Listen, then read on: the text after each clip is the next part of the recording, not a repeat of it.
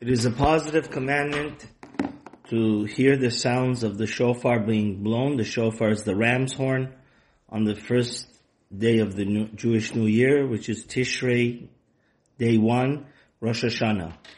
As it says in the Torah, it shall be for you a day of blowing the shofar horn.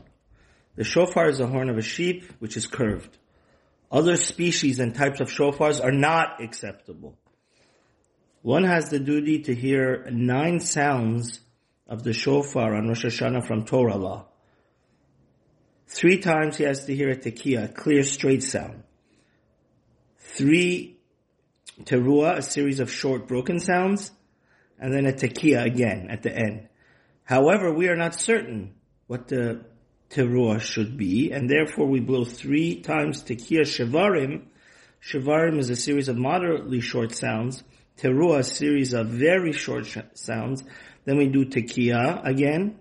Then 3 times tekiah, shevarim tekiah, and then 3 times tekiah, teruah tekiah. So as to be free from any doubt. So rabbinically, we do 9 times 3, 27. Now Kabbalistically, it goes into 100 or 101. That's something else. This applies everywhere and every time for males, but not females. Females only have to hear the shofar as extra credit as a minhag. We also know that the Rambam says shofar is a wake-up call for people to get with the program, to repent, to do teshuvah, not to waste their time running after money and pleasures.